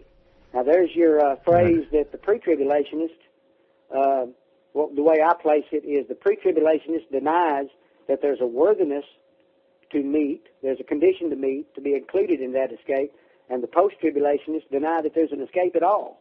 Well, both of them are talking about one passage. Right. All these things that shall come to pass, the subject he's talking about, that's the Great Tribulation period, and to stand before the Son of Man. Well, what the point I'm making, this is very explicit here, it's not talking about a worthiness of righteousness that we would talk about as far as being righteous in our own selves. But it says, it gives us two commands. Jesus says to watch and to pray always. And it seems to be explicit here that that is a criteria, a requirement to be accounted worthy to escape. Be in anticipation of the coming of... It's in the Lord's Prayer. Our Father who art in heaven, hallowed be thy name. Thy kingdom come. That's the first thing we're supposed to be asking for in that prayer. That's the first thought we should be thinking of in the morning. That's the last thought we should be thinking of when we go to sleep. Thy kingdom come. Oh, Lord, yearning for your kingdom. And it being setting up. And it starts with the escape. Okay. What about the church at Sardis? Aren't there some comments on there regarding this issue of worthiness? Yeah, that's a pretty good... let me turn over there right quick. Sardis. Hopefully our listeners, maybe they've got their Bible out too and are looking at these scriptures too. Revelation chapter 3, the church of Sardis, and unto the angel of the church of Sardis write. Remember therefore how, that verse 3 says, remember therefore how thou hast received and heard, and hold fast and repent. Hold fast to that which is good, and repent from that which is bad. That's just simple language. If therefore thou shalt not what? If therefore thou shalt not watch, I will come on thee as a thief, and thou shalt not know. Thou shalt not know what hour I will come upon thee. Thou hast a few names. That's one of the points in my book. That's the two sides of the coin. Thou hast a few names, even in Sardis, which have not defiled their garments. The mention of the few that have not defiled their garments, a few in the church, defines a majority of individuals in the church who have defiled their garments. Right. And they're filthy, they're dirty, they're not suitable, if you will. They shall walk with me in white, the ones who have not defiled their garments. They shall walk with me in white, for they are worthy. Now this does say worthy and not accounted worthy, but we do know, cross-referencing Scripture with Scripture, that we can, and I know that none of us are worthy, as we said so. But God accounts us worthy through obedience, and only through obedience are we accounted worthy. But the other side of that coin, in that it just amazes me how Scripture, how God through His Scripture and through the Holy Spirit explains something, even when it is not contained in the verse. By omission, right. God explains the other side of the coin. Well, and also, too, you point out in your book that there are two kinds of people in Sardis, those with garments that are white and those that are defiled. But the fact that they have a garment to begin with means that they are originally Christian or been saved. They're children of God. They are children of God. They possess salvation. They are a child of God. I cannot make that point clear enough. The lost of the world, individuals who do not know Jesus Christ as their Savior, don't have a garment. And it's just as simple as that. You're not given a garment until after you are saved. Huh. Very interesting. I know we're getting here toward the end of our show, and we've got a few other things we want to talk about, but I want to make sure, so we don't have any cracks things fall through the cracks here, to use your model to look at it. And I count, by looking at this worthy and unworthy status, we have a total of 5 different classes of believers identified in Scripture. Both the Old Testament and the New Testament, worthy and unworthy, plus new tribulation saints that occur. Can you explain what the future destiny is of each of those groups so we make sure we understand clearly your overall framework? I've got some thoughts along those lines, and I've discussed that with a few Bible teachers and scholars and preachers. There's one thing that you hadn't mentioned is the fact that there are several versions of the partial rapture being taught today. There's first rapture, there's first fruits rapture, there's 2 or 3 others. And I have some disagreement with some of those teachings. But that's because some of them teach multiple raptures inside the Great Tribulation period. There's not. I haven't found any other. There's no record in the Scripture of a second or third or multiple raptures throughout the Great Tribulation period. But on this note, what you've mentioned is there are many resurrections. That's a fact. Resurrections can be found. There are individuals who are caught up. The 2 witnesses during the Great Tribulation period are going to be caught up. Now, some people call that a rapture because they are caught up, but they were killed, then they were raised back to life by God. The Spirit entered back into them, and they stood up alive, and then they were taken. They were translated, but they were not transfigurated, and there's a difference. So there's multiple resurrections throughout, from the time of the rapture throughout to the end of the Great Tribulation period. But the classes of, I didn't quite understand that question. Okay. Old Testament, New Testament, worthy and unworthy. Let me rephrase this, okay? We've talked about those. These are just, quote, believers, people that have a saving faith, okay? All right. We've learned from this show, in your writing, that this approach says that there are those who are worthy and therefore suitable for a calling up, and then those who are not worthy. They're still believers, will have ultimate eternal life, but are unworthy. And if I understood your description, let's just look at the Old Testament ones. At the time of Jesus' crucifixion, there was an earthquake, the ground opened. We know eventually it was taught that he took paradise, he took Old Testament saints up to heaven. But also we know that there were some that actually resurrected, and we presume that they were in mortal bodies. We have no indication that they were immortal bodies that live forever, and even before this time Lazarus and others had this. Were the ones who resurrected, were those ones who were considered unworthy and therefore not permanently taken up at that time?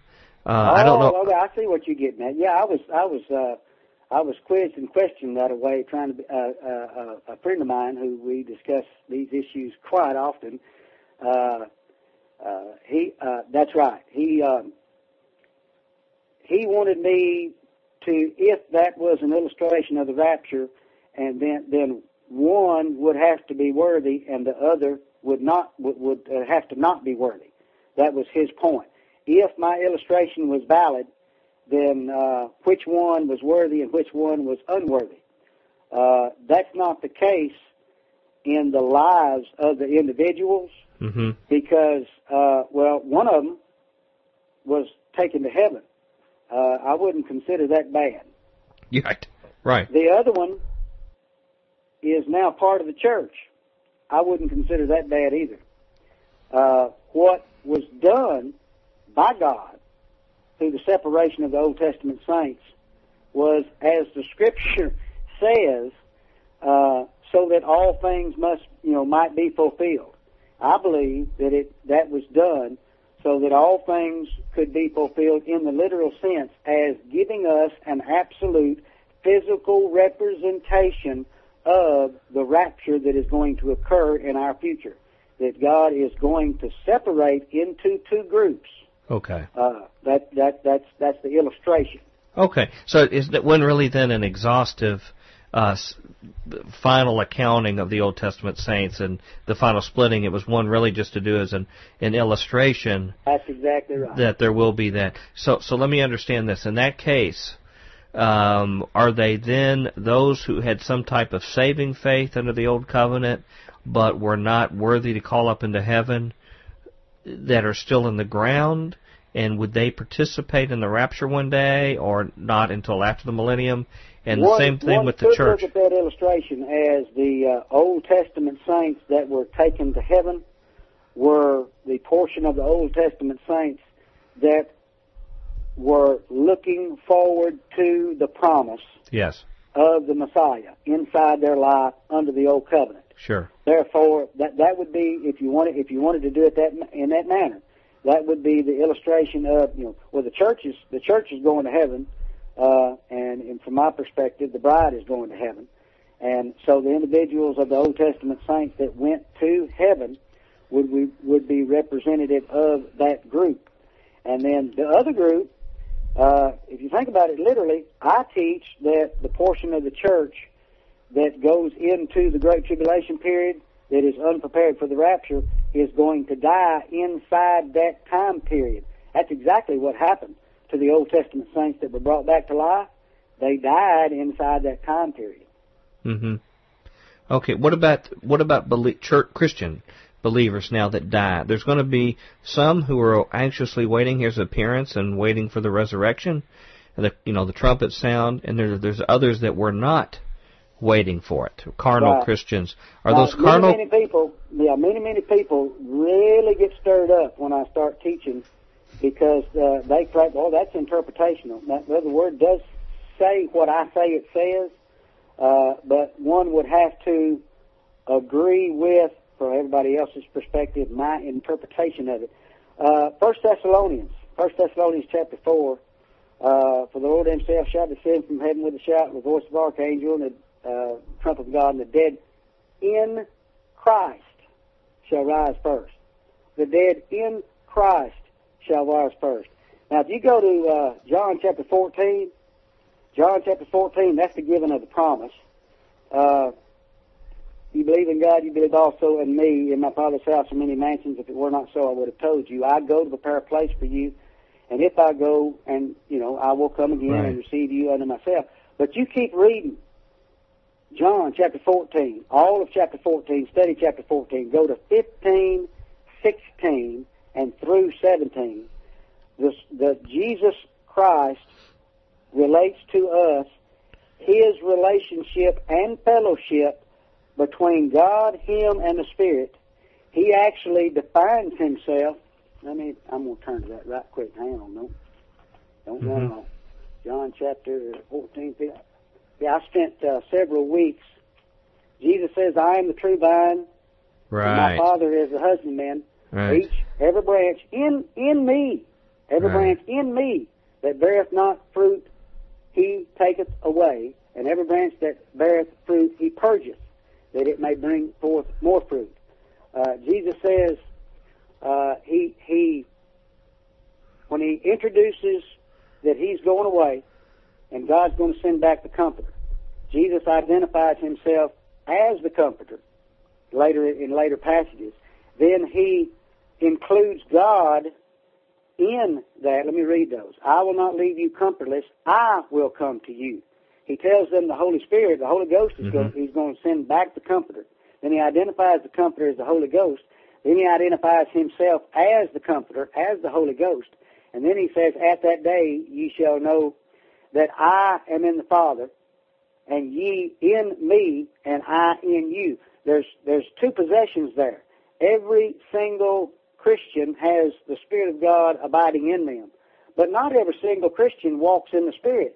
We're told in the Scripture to walk in the Spirit. That suggests, if we're being told to do that, it suggests a believer is capable of not doing that. Right. He goes on to say, Jesus answered and said unto them, if a man love me, he will keep my words. Well, what happens if you don't keep the Lord's words? And my Father will love him, and we will come unto him. But there's only one coming, the Comforter, but Jesus identifies he individually as the Comforter and God individually as the Comforter, because they're all one. And make our, including both of them, abode with him. Jesus is always telling us not just, in my opinion, this is what Scripture says, not just have the Spirit of God living in us, as all of us do, but we need to clothe ourselves with the Spirit and walk in the Spirit continually in our life. I sincerely believe that all believers don't do that. Right. And even in a broader sense, this general principle is taught in verses like, draw nigh unto God, and he will draw nigh unto you. If we draw ourselves close to him and want to cling to him, then obviously at his appearing, he's going to want to draw nigh unto us, as well in our Christian walk. We're at the end of the show time, and there's so much I wanted to ask you, and I would suggest that people go back and look at the passages, I believe it's Matthew 24 and Luke 17, about how one is taken and the other left behind. And in looking at your biblical model, you can read that much more literally and explicitly in terms of a conditional rapture, if you're picturing those as believers that are being exposed, where one's taken and the other left. If your model's true, that would be a much more natural reading of those passages. What do you hope that will be accomplished in the body of Christ with your book? And we've really just got a minute or two here, and I want to ask them about how they can get your book. But what do you hope to accomplish practically? All I have ever wanted was to educate individuals what I sincerely believe God has educated me in. And that's what the book is for. The things that I believe sincerely that God showed me were the truth contained inside His Word. I want nothing but to share that with the church. I sincerely believe that. Well, I wouldn't put it that way. I mean, I don't want. It is not my wish. It is not my will. Right. For, well, number one, just like the Bible says of God, He does not will anyone to suffer the pangs of being lost for all eternity. Right, to perish. He wishes all to come to the knowledge of Jesus Christ as their Savior, as well as the entire church to escape the Great Tribulation period.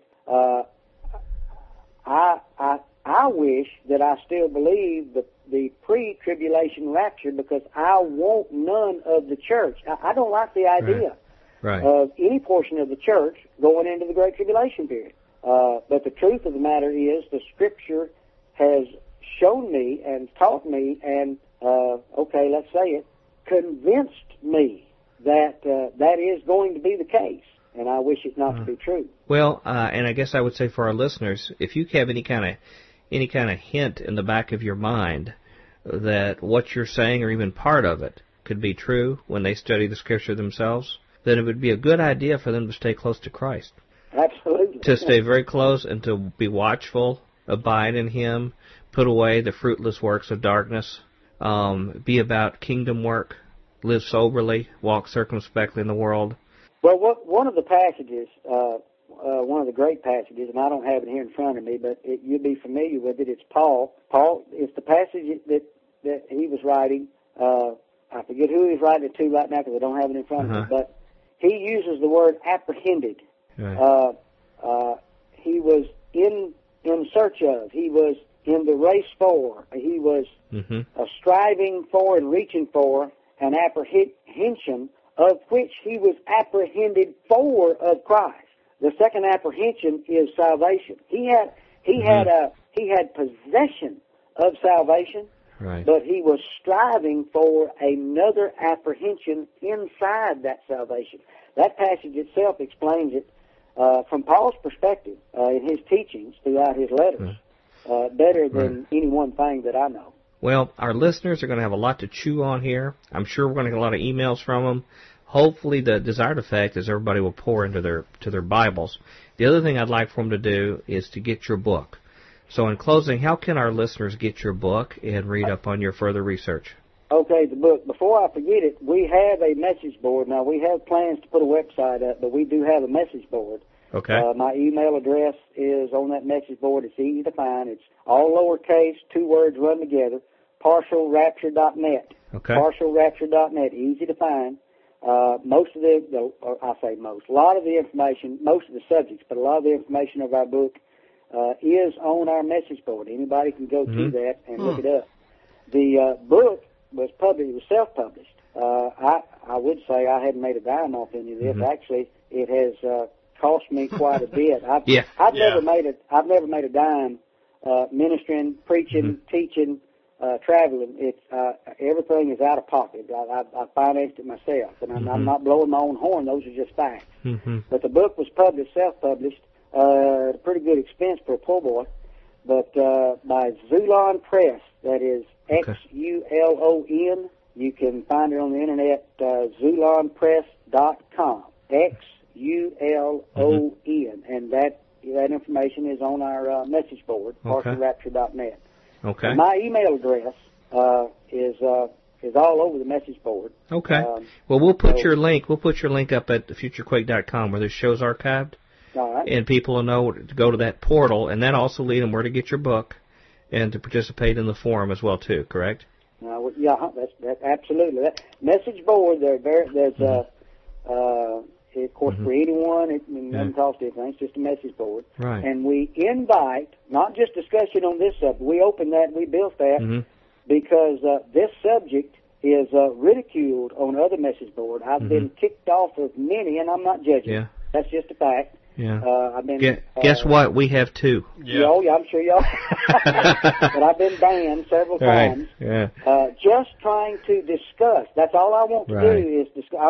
I'm not trying to convince anyone of these teachings. I have a buddy of mine that we grew up together that we agree on most doctrines together, eternal security of the believer, and most of all the scriptures that either one of y'all would put forth in teaching. But distinctly disagrees with me on this one subject and a couple of others. And I have spent years in debate with him over the phone mostly.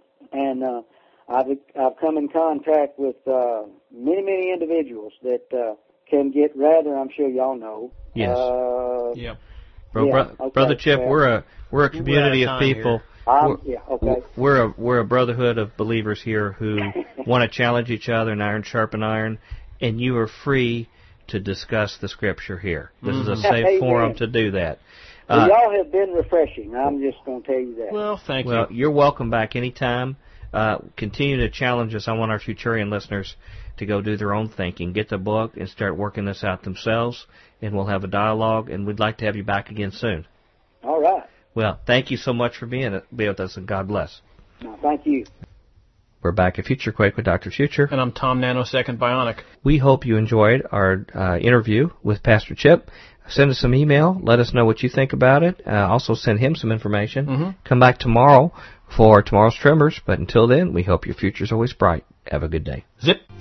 Join us next time as we dare to experience another aftershock of a future quake.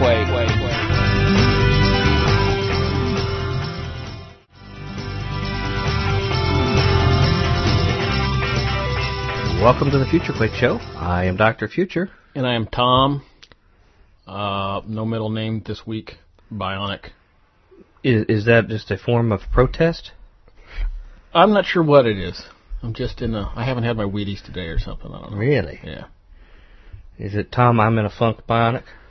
A big purple funk. Okay. Somebody dropped a 50-gallon drum on me. Well, we love you. Caused a mess. Well, I tell you what, here's something to make you feel good. Foot rub? No. You can show the listeners and myself that you know what today is, being that it's Friday. It is? Well, it's definitely Friday, because you just said so. And what does that mean? That means it's trash day, usually. Yeah, well, I don't know if you're referring to the content of our show or something at the Future household. It is tomorrow's Tremors or today's Future review of the news. It's very, very close. Today's review of the Future's news. Oh, that's what I meant. I give that a very positive A-. I would agree. And it should lift your spirits. I feel... Ladies and gentlemen, we will actually have news today. Going crazy now. Whoa, hey. Okay. You know you have millions of fans and listeners out there. I know. Mostly they write me hate mail. No, they don't. Ladies and gentlemen, it's great to be back with you for another week of our show, of our news stories. We hope you enjoyed our interview with Chip White this week, and look forward to hearing what your thoughts are on that very provocative interview. And also want to thank our listeners who have sent us their predictions for 2010. We've already had a few of them that have come in. We sort of announced it at the last minute, and we apologize for that, and just dovetailed that at the end of Merv's announcement the last couple of shows. We appreciate those of you who responded to that or saw it at the front of FutureQuake.com. It was a little bit of a last-minute announcement, and we look forward to adding those in. And some of our most well-known listeners of FutureQuake have responded, and it'll be a lot of fun to hear what they have to say. It's a party. And you'll see and hear... It's a party going on tonight. Make our day. It looks like your spirits have already picked up.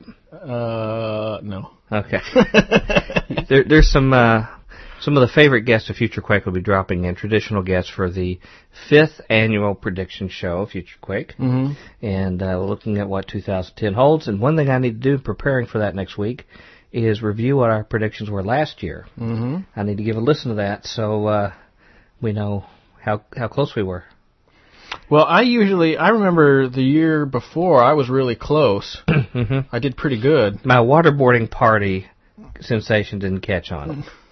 It's like a slip and slide. Well, I had predicted it would catch on like fraternities and things, waterboarding parties. And instead of a slip and slide, you get like a little kiddie pool and a. But it has increased though in Guantanamo Bay, evidently. So at least some places it's popular.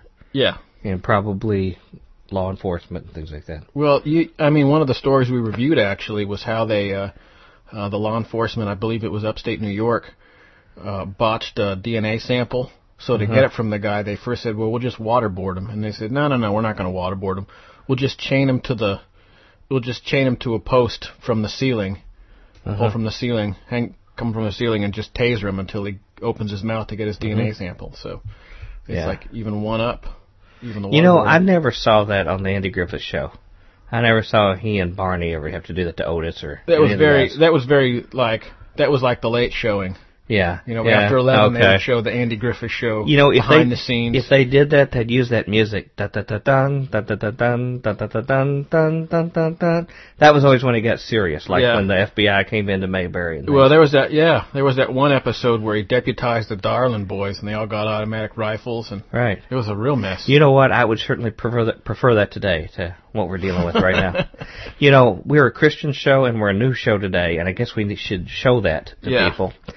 Would you like to begin with some news stories? Okay, I've got a real quick one here, and it'll get us rolling down the thing.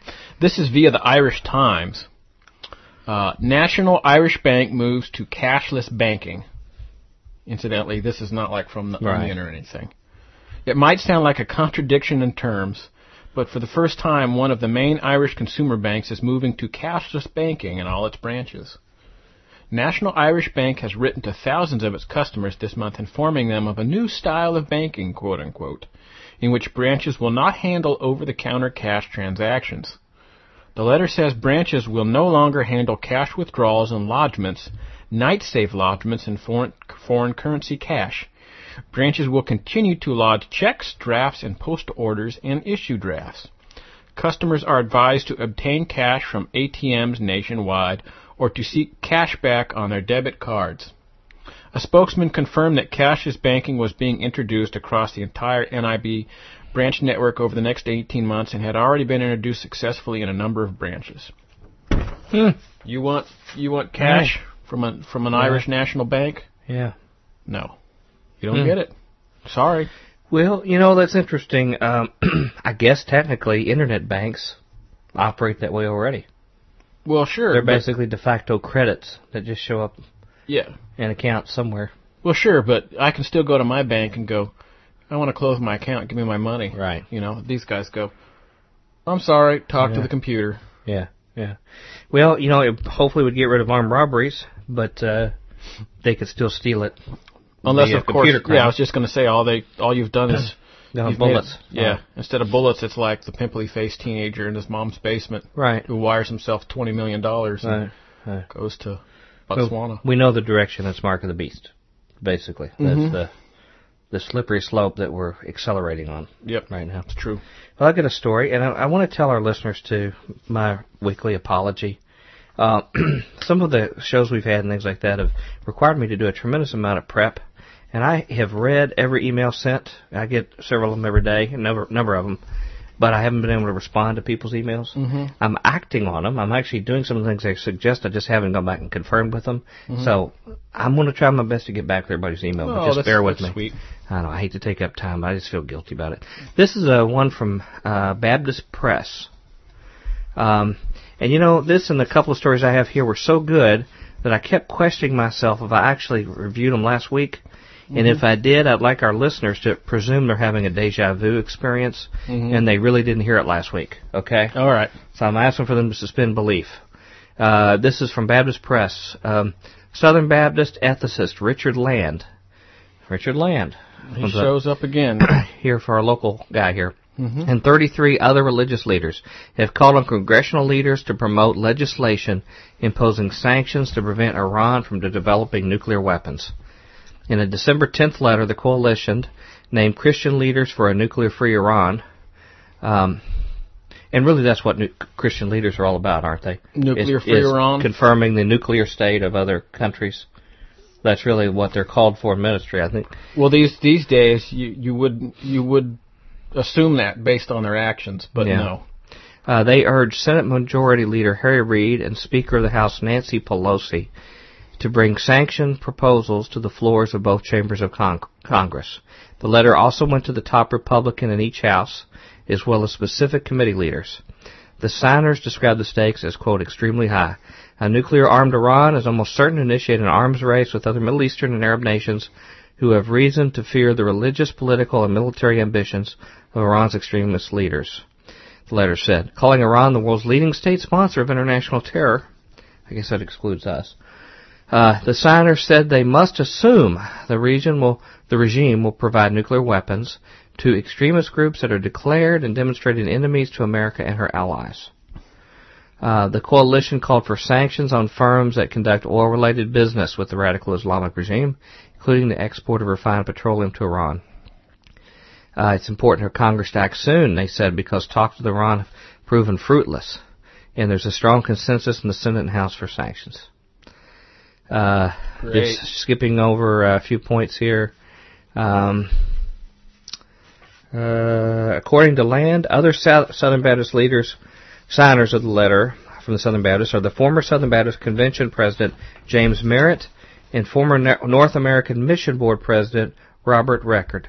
Well, I'm glad to hear the missionary organizations are getting involved in the nuclear weapons. Great. Gary Bauer signed it. President of America's Values, Pat Robertson, the Christian Broadcast Network, Wendy Wright, Concerned Women for America, Tom Minery, Senior Vice President of Focus on the Family, Matthew Staver, President of the Liberty Council, and Jordan Sekulow. I assume he's related to Jay Sekulow. I don't know. Could be. Director of the business going on there. Yeah, Director of the International Operations for the American Center of Law and Justice.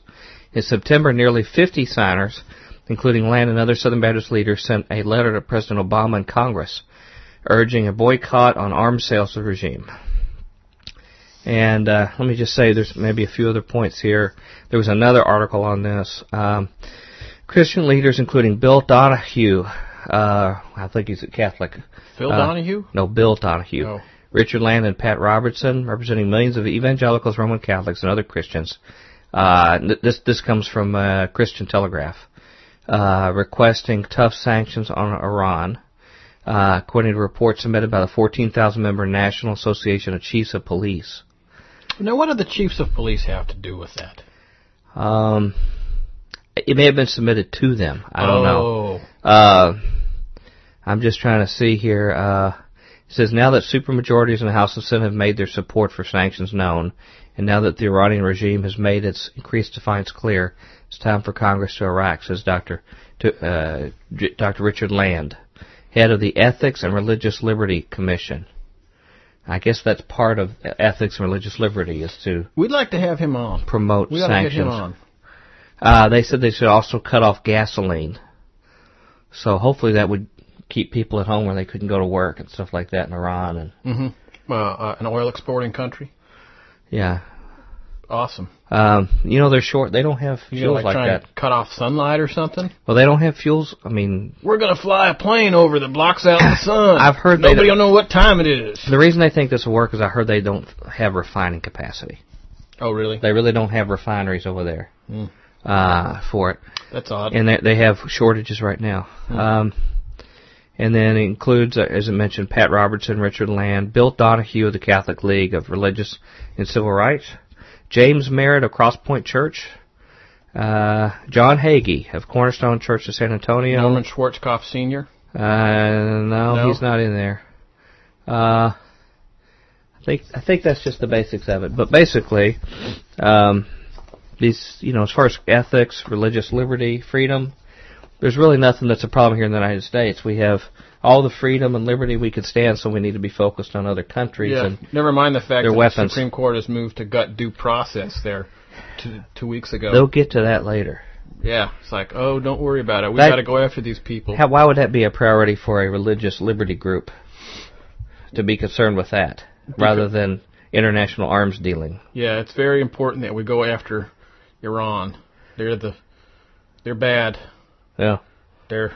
Even though that, like, well, just take this thing with Yemen, you know. Our intelligence is saying that Yemen is it's the next hot spot. We got to go after Yemen, and even Saudi Arabia's going, there's no evidence that Iran is there. And we're going, yes, he is. They're there. We got to go get them. Whip up the... Well, you know what I'm thinking is that before World War II, from what I've read, and I've been told, I'm not an expert on this, but we put very stringent restrictions on oil and fuel on Japan when they did not want to become engaged with us. And this is not talked about very much, but if you read some historical records, we put more and more draconian limits on the Japanese. Not that the Japanese were good people. I mean, they were doing terrible things in China and things like that. But basically, we were trying to provoke them into war. It's basically a blockade. This amounts to a blockade, which is considered an act of war. So it's another type of preliminary war when you do this. And that's what happened to the Japanese. And the Japanese said, look, you're forcing our hand. And our leaders wanted to go into war. And so they got what they were hoping for, which was to lead us into war. Well, there's quite a few people that believe that Roosevelt knew beforehand exactly what was going on there 12 to 24 hours before Pearl Harbor was attacked. Well, and I believe not only is there strong evidence of that, but I believe that there was a plan way ahead of time to get involved in the Pacific War and in the Atlantic War. Purposely putting out merchant ships to get sunk and other things like that. Well, we'll have Dennis Cuddy on here pretty soon. He'll be able to explain some of that. Wow.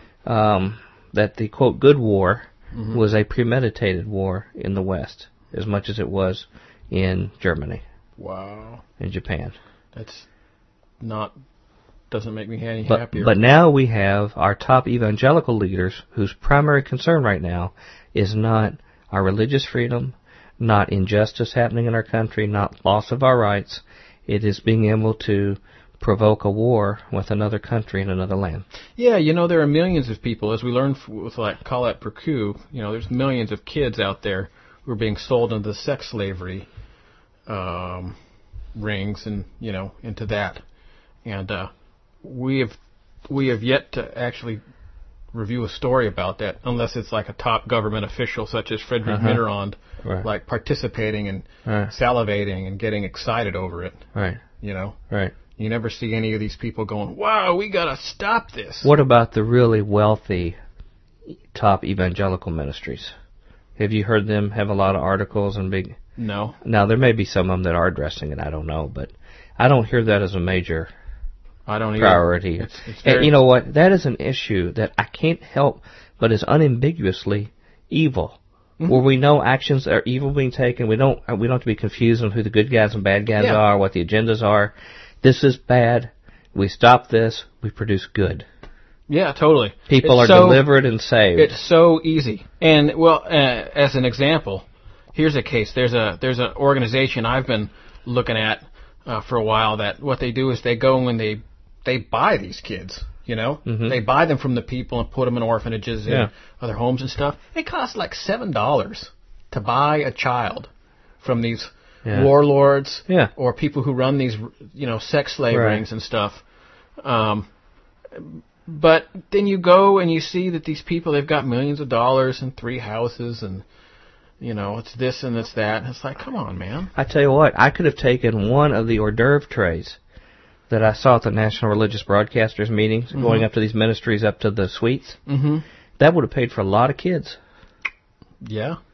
Would have paid for a lot of kids. Well, and one of the things that we reviewed is that, there are some churches that spend lots of money on interior decor, and, it's like we got to have our door look just so. So we're willing to spend hundreds of thousands of dollars on that door. Right. And Meanwhile, there's impressive entryway. Yeah. Meanwhile, there's millions of kids every year being brought into these just horrendously things where they're fed one meal a day of rice. Well, I would recommend people on this topic to just take another view to that movie Schindler's List, and particularly the scene at the end that always brings me to tears. Yeah. When he's got to be smuggled out, and he's at the car, and the Jewish people are going to try to smuggle him to safety, and he just looks at this car and says, if I had sold this car, I could have saved another 50 people. Yeah. Or if my coat, my watch, if I'd gotten rid of it, I could have had another 10 or 15 people. I'll tell you what, I know how he feels. He was struck with reality. Yeah. He was struck with the reality of the world we live in. I know, absolutely. Human life is so cheap that the trinkets that we focus on. Pins and hats and brooches and stuff. And people spend thousands of dollars on that. Yeah. And they won't lift a finger to do good in any way, shape, or form. Yeah, and we got missionaries out there pleading for a small mini bike or motorcycle so they can hit all of the villages out there that aren't getting supplies. Sure, it costs $30 a month to support a native missionary in India. Yeah. And, it's just criminal that they have to ask for funds, Heart Cry and Gospel for Asia and all these other places. And then you go to these. I'm gonna keep. Hey, I could go on this forever. So how about this? Well, we're gonna get a lot of emails saying, "How dare you?" It's that's fine. Very unkind for you to talk about other ministries. Yeah. But there was a movie called, I believe it was like Shoes of a Fisherman or something like that, with Anthony Quinn, where he played the Pope, and he makes this move at the end when there's like the possibility of nuclear war in the main countries, where he takes this move to sell all of the assets of the Catholic Church to feed the poor as a catalyst to try to create good in other parts of the world. Wow. And I'm just thinking, of course that never happened, but what if the evangelicals of our country said, we're going to sell all this fancy stuff. We're going to rip carpet up. We're going to sell all this kind of ornate stuff. And we're going to have a big national yard sale. And we're going to put it all into stuff like missions, like those missionaries. I wonder how effective more our public relations would be with a nation if we did that. Yeah, they'd probably be quite effective. Or as they say, are people really looking for bigger gyms in Christian life centers so they can go play basketball? Is that the thing that's really keeping people from getting saved? Interesting. I'm sorry. No, that's okay. I'll get off my box there. We're on the same wavelength. We chewed up a bunch of time there on That's pontificating. okay. We'll get tons of emails like you should not let Tom Bionic ever speak again. Just turn his mic off. But then again, if it keeps Dr. Future from speaking, all the better. Turn Dr. Future's mic down low. That's Turn right. Tom's lower. Off is a good position for both of them. What's up?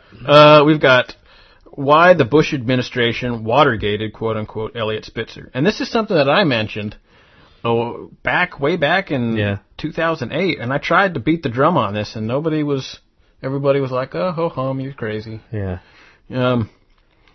Anyway, the exposure, this comes from Global Research and F. William Engdahl. We got just under 6 minutes. So. All right. The exposure of New York State Governor's Elliot Spitzer Trist with a luxury call girl has little to do with the Bush administration's high moral standards for public servants.